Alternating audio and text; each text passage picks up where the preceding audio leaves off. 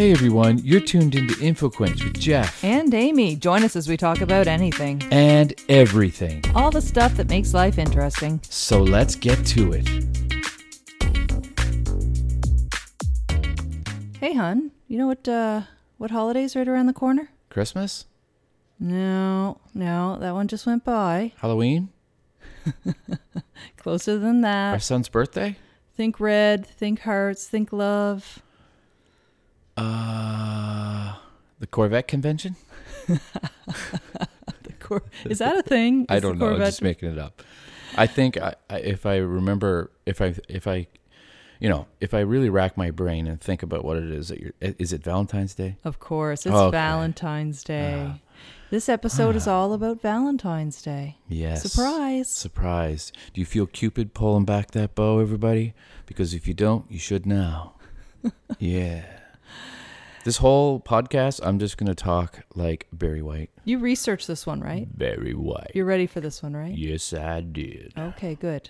All right. This is Amy. I'm Jeff. And welcome to InfoQuench. And welcome to InfoQuench. And we are going to... Are you really going to talk No, like that I won't. I'll stop now. I mean, I think it's really sexy and everything. It might grate on our listeners' nerves as they... Isn't that what Valentine's Day is about?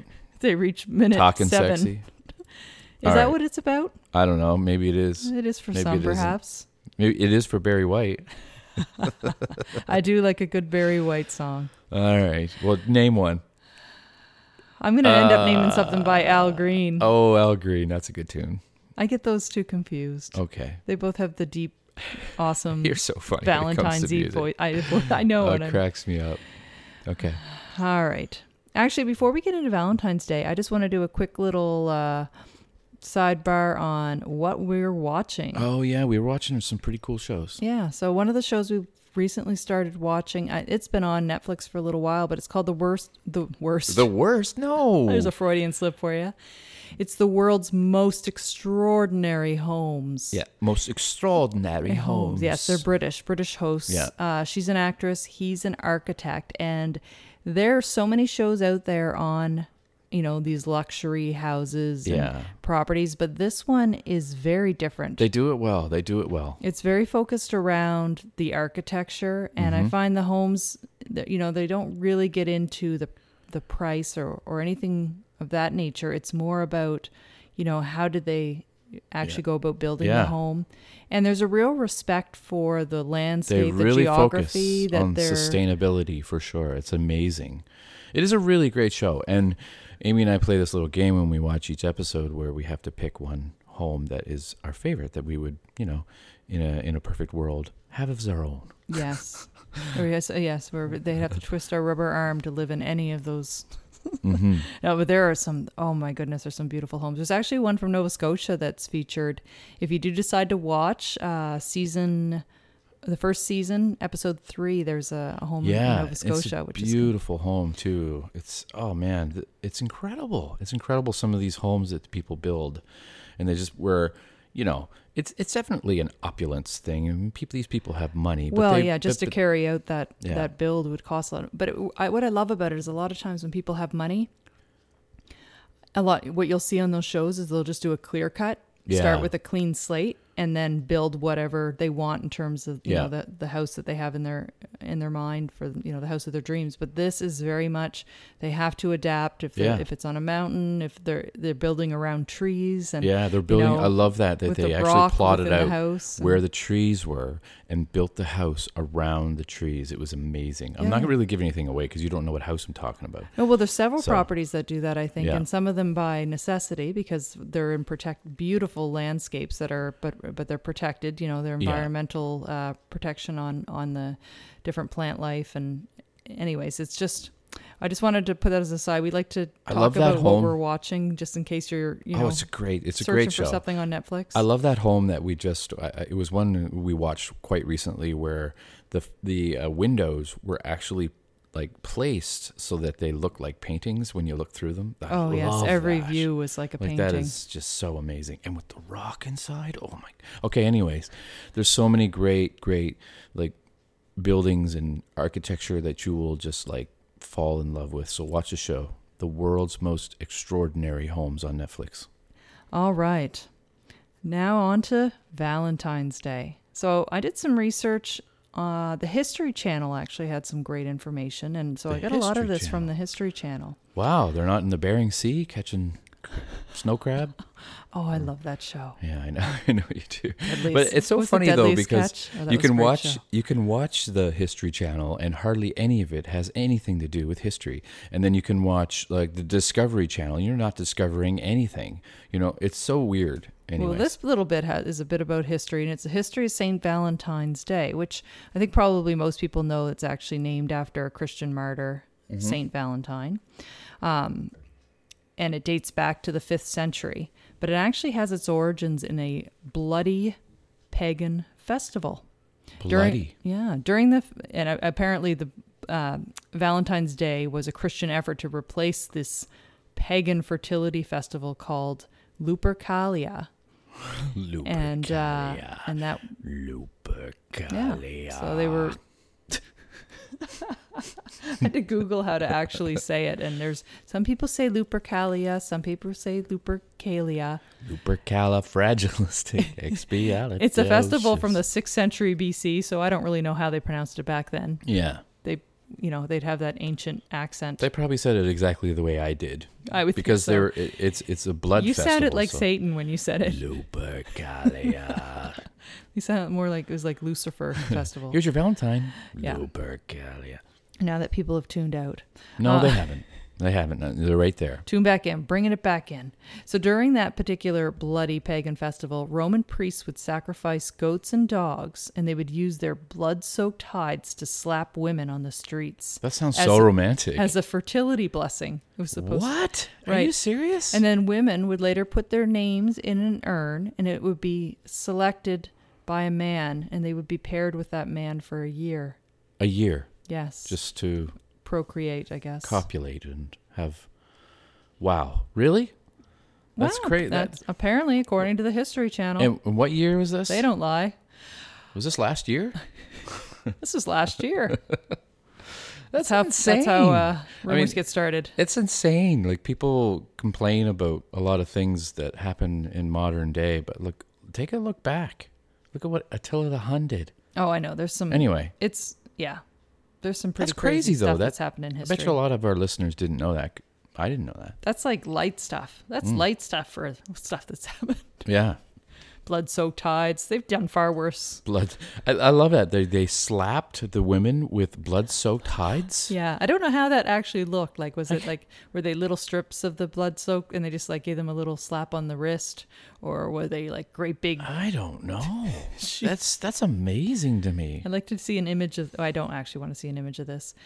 This next little Valentine's Day fact, I guess, is I found this one really interesting. It's around the tradition of writing letters addressed to Juliet.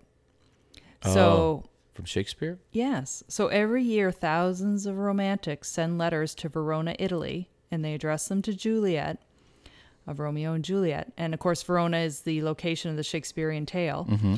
And the letters are answered by a whole team of volunteers from the Juliet Club. Oh, wild. And they actually choose a winner. And they call them they award the Cara Giulietta, which means the Dear Juliet Prize, to the author with the most touching love letter. Interesting. Yeah. So it's the prize is mainly just the honor of having written that letter. Okay. Little mic adjustment there. Little mic adjustment. They also get a pen. Oh, they get a pen. And wine. And bragging rights, apparently. Oh. If you want to read all about it, JulietClub.com has all the details. I wonder if a lot of the letters get a little steamy to Juliet. Perhaps like letters writing to Penthouse? Well, no, I was thinking that maybe someone's writing in to say that they want to slap her with a hide full of blood and... Oh my God! Can you imagine? I'm just joking. This Valentine's episode has gone astray. Well, I'm still floored by that. I'm still floored by that they thought that was an interesting thing to do. So Juliet Club's actually been around since the 1930s. So that's a long-standing tradition in Verona, Italy. Can you sample some of the letters, I wonder? So you must go to this website and you can read some of them. I think so. Yeah, that's cool. I think so. We'll have to do that. Never. I popped onto the website, but I didn't dive in too deeply. But okay. Yeah. Box of chocolates is obviously one of the common gifts that is given at Valentine's Day. And it was actually started, that whole tradition of giving a box of candy or chocolates was started in the 19th century by Richard Cadbury. No way. Of the British chocolate manufacturing family. So they had recently developed a new technique so that they could create more varieties of chocolates, like all the different flavors. And they basically capitalized on the holiday and used it to sell their new chocolates. Wow. That's a great marketing strategy, though. Yeah. I was just thinking back to the hides. I was wondering if that's why everything's red for Valentine's Day. Oh, perhaps. You know? Interesting. It could be. Could give all those red hearts a different bloody meaning. Hearts. Well, I guess the actual heart is bloody, right? Because it's inside our body. Okay. Anyway. More about that later. Vinegar Valentines. I never heard of this in my life. During the Victorian era, people who didn't want attention from certain suitors would anonymously send them vinegar valentines. So this is according to the Smithsonian. These cards, also called penny dreadfuls. Penny dreadfuls. Penny dreadfuls. They were the antithesis of customary valentines, and they would comically insult and reject unwanted admirers. Comically reject unwanted admirers. I just picture a bunch of women sitting around making these, like having a glass of wine and writing these vinegar valentines and just like, oh, listen, this is what I'm going to write on this one to this guy. I'm noticing all these negative connotations attached to Valentine's Day. I know. It's really interesting because you didn't really expect that. I expected it to be all love and happiness, you know? Yeah. Anyway, I'm pleasantly surprised, though, because it makes it much more exciting. Well, the next little tidbit is around sweethearts. Candies. You know, those little tart things with the messages on them? They actually started out as lozenges, which I thought lozenges only meant, like, I thought cough drops when I read that. But apparently lozenge is actually the shape. It's like a diamond or rhombus shape is lozenge shape. That's why they call them throat lozenges. So the lozenge is actually, and I have a really hard time saying that word. You do. You've been saying it. It's like genre. I have certain words that I can't. I love how you say it French. You say it in the French. It's hard to not say genre. Lozenges. What genre is that book? So back to the sweetheart candies, those iconic chalky heart-shaped candies. So according to Food Business News, I never liked them anyway. No, I don't like them either. Kind of make the inside of my mouth hurt if I eat too many of them. Mm-hmm. Maybe the problem was I ate too many of them. And they're very similar to the little rockets. Rockets at Halloween. Okay, yeah. They're just cut down. Okay, You're continue. right. That's the exact same. Yep. Good call. Yeah. So according to Food Business News, pharmacist and inventor Oliver Chase created a machine that would quickly cut out lozenges. So from wafer candy. So you'd have great big sheets of candy and it would cut it into these lozenge shapes. So that was the original sweetheart candy. What kind of shapes were they? Lozenge. Shut up. Okay, sorry. Diamond shapes. Yeah. They're originally in a diamond shape. Then Chase's brother came up with the idea of printing messages on the candy in 1866. 1866? That's a long time ago. And they were often used for weddings, and they had witty sayings on them like, married in pink, he will take a drink, or married in white, you have chosen right. He will take a drink. Or married in satin, love will not be lasting. Oh, wow. That's not a very nice thing to have at your wedding. But now what do they say? They just say, I choose you.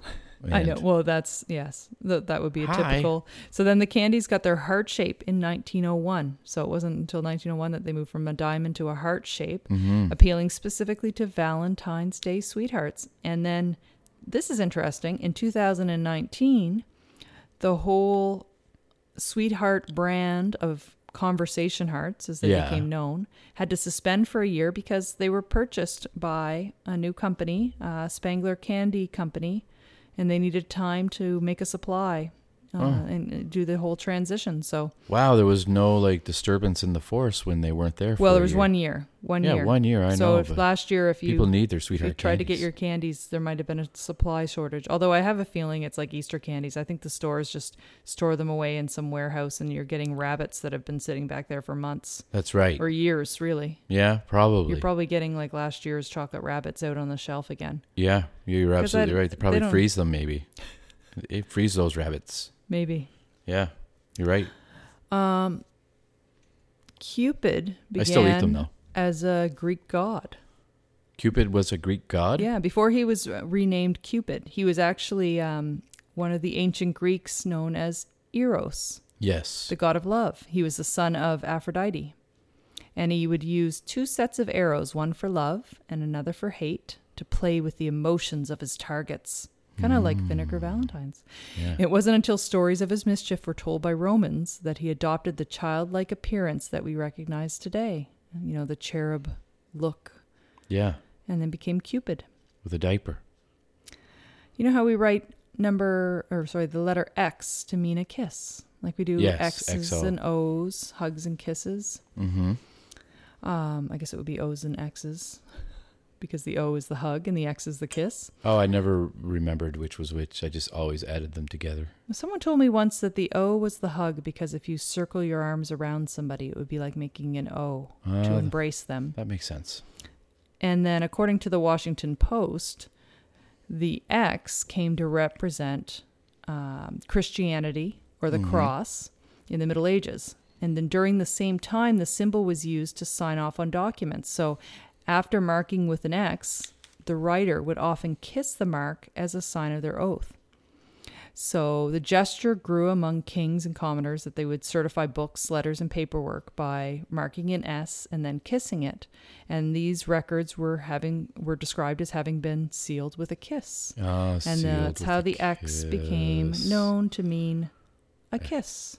And we just automatically just use X's and O's without even really thinking about where it originated. And now we know because of InfoQuench podcast.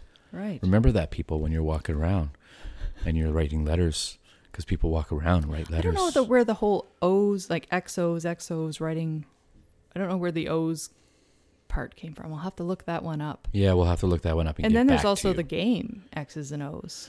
That's true. So what's that about? Tic-tac-toe. Tic-tac-toe. Tic-tac-toe. I guess that's what it's called. Well, how did it get that name, though? Tic-tac-toe. See, there's so much information to give to people. There's no end to the podcast that we can do. That good thing that there's InfoQuench, so you'll have to tune in for further episodes where we'll give you some answers to those many, many questions you have. Drop us a line on any of the social media platforms. But not on our phone because we don't have one. Well, we have phones, but we don't have an InfoQuench phone line. Oh, no. Okay. We said drop us a line. Okay. It's very much a throwback to I'm showing my age, I guess. Landline days. Yeah. According to Time magazine, Mm-hmm. this is how the shape of the heart became. So if you think about an actual human heart, it is not in the shape of the heart that we draw, right? It's ventricles and... So the heart shape didn't mean love. Oh, then that's the other part, is how did the heart itself come to mean love? Like, why do we associate heart with love? Right, and we do. We do, absolutely. So it didn't mean love until really the 13th or 14th century. And it was the idea of romantic love that began to take shape during the medieval period. And that's when the symbolism started. So people thought of hearts back then as books of memory. They believed that the feelings for the beloved, in this case God, were written on our heart. So there were stories of female saints whose hearts are said to have been cut open after their death, and inside their hearts are inscriptions indicating their love for God or Jesus. So if you think about the idea of a human heart, if you were to cut it in half and open it up like a book, it would give you more of the traditional heart shape that we draw. It's true. It would. I see that now. Other things, other speculations are that the shape actually came from an illustration that was done to accompany an Italian poem. So there was an Italian poem written, Documenti d'Amore. Mm-hmm. And after its publication, a scalloped heart, the one with the bumps on the top, began appearing in other works, like in visual art and in tapestries around that time. Artists were just sort of drawing that design. So it spread from there. About 150 years later, the tapestry known as the Gift of the Heart, a tapestry known as the Gift of the Heart, now in the Louvre, depicted a man holding a small red heart. Oh. So you can actually see that at the shape. Louvre, that tapestry. We were there. And at we that didn't point, see it. the heart had taken its shape and had also come to mean love. Interesting. So there's also discussion around, the fact that there are some animals, some other species, not humans, that have hearts that are more in the shape of the heart Mm-hmm. as we draw it. Mm-hmm. And that would be what people would be more familiar with, because they weren't really, dissecting human bodies at that time, but they would be more apt to see and other species' hearts. So they would draw a heart as they saw it in other species. So I don't know too many details around that. Obviously, it was. Well, it's also like it's an undeniable universal like shape. If you drew a heart, it could never mean anything other than what it does. So it's definitely grown from that painting and those depictions from way back into what it is. It's interesting. Yes, it is. It's interesting too, the idea that artists start to use certain styles, certain patterns, certain symbols, and then they start to become associated with something completely different. A poem is written about love, and then an artist depicting the poem through illustration uses a certain symbol, and all of a sudden that symbol becomes love. Love. The symbol for love. Right. Can you think of any other symbol for love other than the heart? No. Yeah. So, and I will point out too that the heart also looks like a bum. That's right, honey. Yeah. I'm just saying. It does. It's like, and that's very Valentine's Day it's like too. a bum upside down. Yeah. Just like a smile is a frown turned upside down. Yeah. A bum and then like a drop of blood maybe towards the bottom. You know what I mean? How it goes to a point. It's red. So yeah. Anyways, what's the next thing? Just another little historical tidbit from the History Channel about wearing your heart on your sleeve. Ah, yes. So if you remember back to that wonderful festival. Oh, what was the name of it again? The Lupercalia festival, and where the men would draw names of women out of an urn, and they would be paired with that woman. These poor women. Well, apparently, they would draw the names of several women, and after they drew them, they would actually pin them to their sleeves. So they would have the list of names on their sleeves of the women that they would be paired with for the upcoming year. They were bored back then. Yeah. I just reminded myself of Jim Gaffigan. You did sound like Jim Gaffigan. They were bored back then. They were bored. Oh, is he crazy? They put a lot of work into this whole festival. Yeah, there's a lot, yeah. They must not have had Tinder. It sounds to me though like the women got the crappy end of the stick here. Well, pretty much for the until very recent times that was the case. Yeah. And even still in some cases to this day. To this day, I cannot understand why women don't make as much as men in the same job. That is beyond me. I'm just putting that out there. One of life's many Man. So, yeah. Back in the 6th century BC, it was even a harder situation. That kind of hits all of my historical points. I was looking at just popular gifts to give for Valentine's this season. Right. And one of the interesting, clever little... Just give me the... Mm-hmm. These aren't like hints for gifts. We actually don't even buy each other gifts. No, we stopped doing that. Yes, we usually plan a nice night out, and by the way, if you're listening to this episode and you haven't made a dinner reservation for Valentine's, time to get on it and get your dinner reservation done, because those restaurants book up quickly. East Coast Bistro, that's where we're going. Yes, here in St. John, New Brunswick, we've got some amazing restaurants. So we love that restaurant. We love many restaurants, but we really love East Coast Bistro. Yes. Fantastic chefs. We have so many great ones to check out here. I've had meals there where they were so good that I went back and thanked the chefs like and said, that was an amazing meal. I think that's a great thing to do. Yeah, I had to do it. It was so good. So if you don't have your dinner reservation done and you're planning a night out with your significant other, or just by yourself or just with your friends, do it up. Make a reservation. Time's a wasting. So one of the popular gifts is weighted blankets are huge this year. You want a weighted blanket, honey? I might. Yeah, I know they are huge. I might just order one for myself. How about we just take all the blankets in the house and then just put them all together and put them on the bed? There's something about it. Well, these weighted blankets I'll duct tape them along the perimeter, and then that sounds lovely. Lovely. Very. What's that saying? If women can't find you handsome, they can at least find you handy, or something like that. Yeah, red, something green. like that. Well done. Well done. I'm not handy though. That's why quilts are so great, right? The weight of a blanket on you, but these weighted blankets are supposed to give people comfort, and the people who have even just anxiety, and that sort of thing, they're supposed to be comforting, and just extra warm and cozy. Well, that coupled with the heated blanket would be bliss. Oh, yeah, heated blankets are also where it's at. We just like blankets. The other cool little idea that I saw, and I thought that I really like this, and this is something that you could do together as a couple. But what I saw was that you could buy it online. It's just basically it's a canister with a bunch of popsicle sticks in it. Yeah.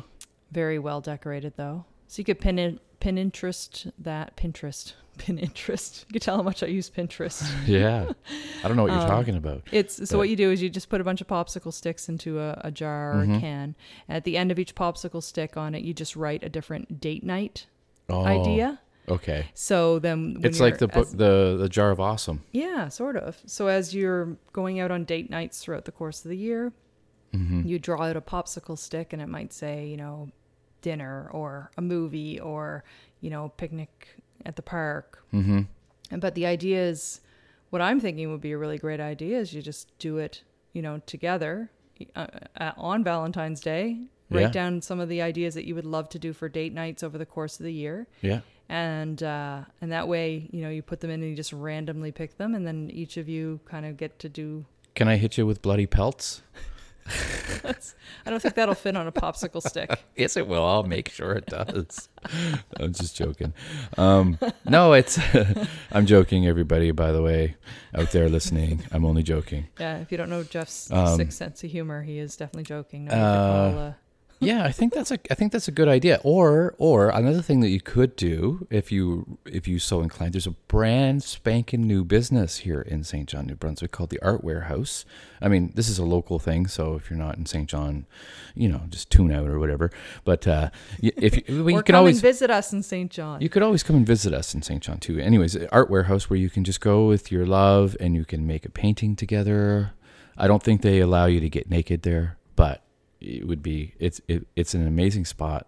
Yes, amazing local entrepreneur Hazel Cochran opened up recently, and it's great. They supply everything you need. So canvases, paints, smocks. Yeah, if you ask her nicely, she might allow you to get naked. You never know. Great. You could paint one another. Coffee and lattes and beautiful space, amazing vibe. But it's a really nice. It's a nice thing. Very romantic thing to do. Good call. They supply all of the supplies if you want. You get the canvas and the paints, or you can bring your own canvas and your own paints, and it's only $5 an hour. So I mean, it's great. Yeah, so for any date night, that would be a cool idea, and you could just collaborate even on a painting. Or you can bring your kid. Remember that crazy show we watched where they painted a canvas with their bodies? Yeah. Couples did? Yeah, I do remember that. You can't do that at the Art Warehouse, but they... Yeah, no, you can't do that. Basically what they did is they stripped off and they did a giant canvas with their bodies, and they would hang it up in their house to commemorate the experience. Yeah, we could do that. We could do that at home. I'll just stretch a canvas. Sounds kind of messy. Yeah, it does. Never mind. I'll just hit you with a pelt, a bloody one. Yeah, definitely less messy. I don't know. Well, whatever you decide to do for Valentine's Day or your date nights throughout the year, we hope you have a good February 14th, everybody. Write that on the calendar, February 14th. February 14th. And remember, what's the name of that? What's the name of that? I can't remember. Lavas Studios Day. Yeah, that's it. Yeah, whatever it is. Bye-bye. Do you remember? Okay, bye-bye, everybody. See ya. Thanks for listening. And remember, you can catch up on past episodes at InfoQuench.com. Or just about anywhere else you get your podcasts. Be sure to follow us on Twitter, Facebook, and Instagram. And help spread the word about InfoQuench. Till next time.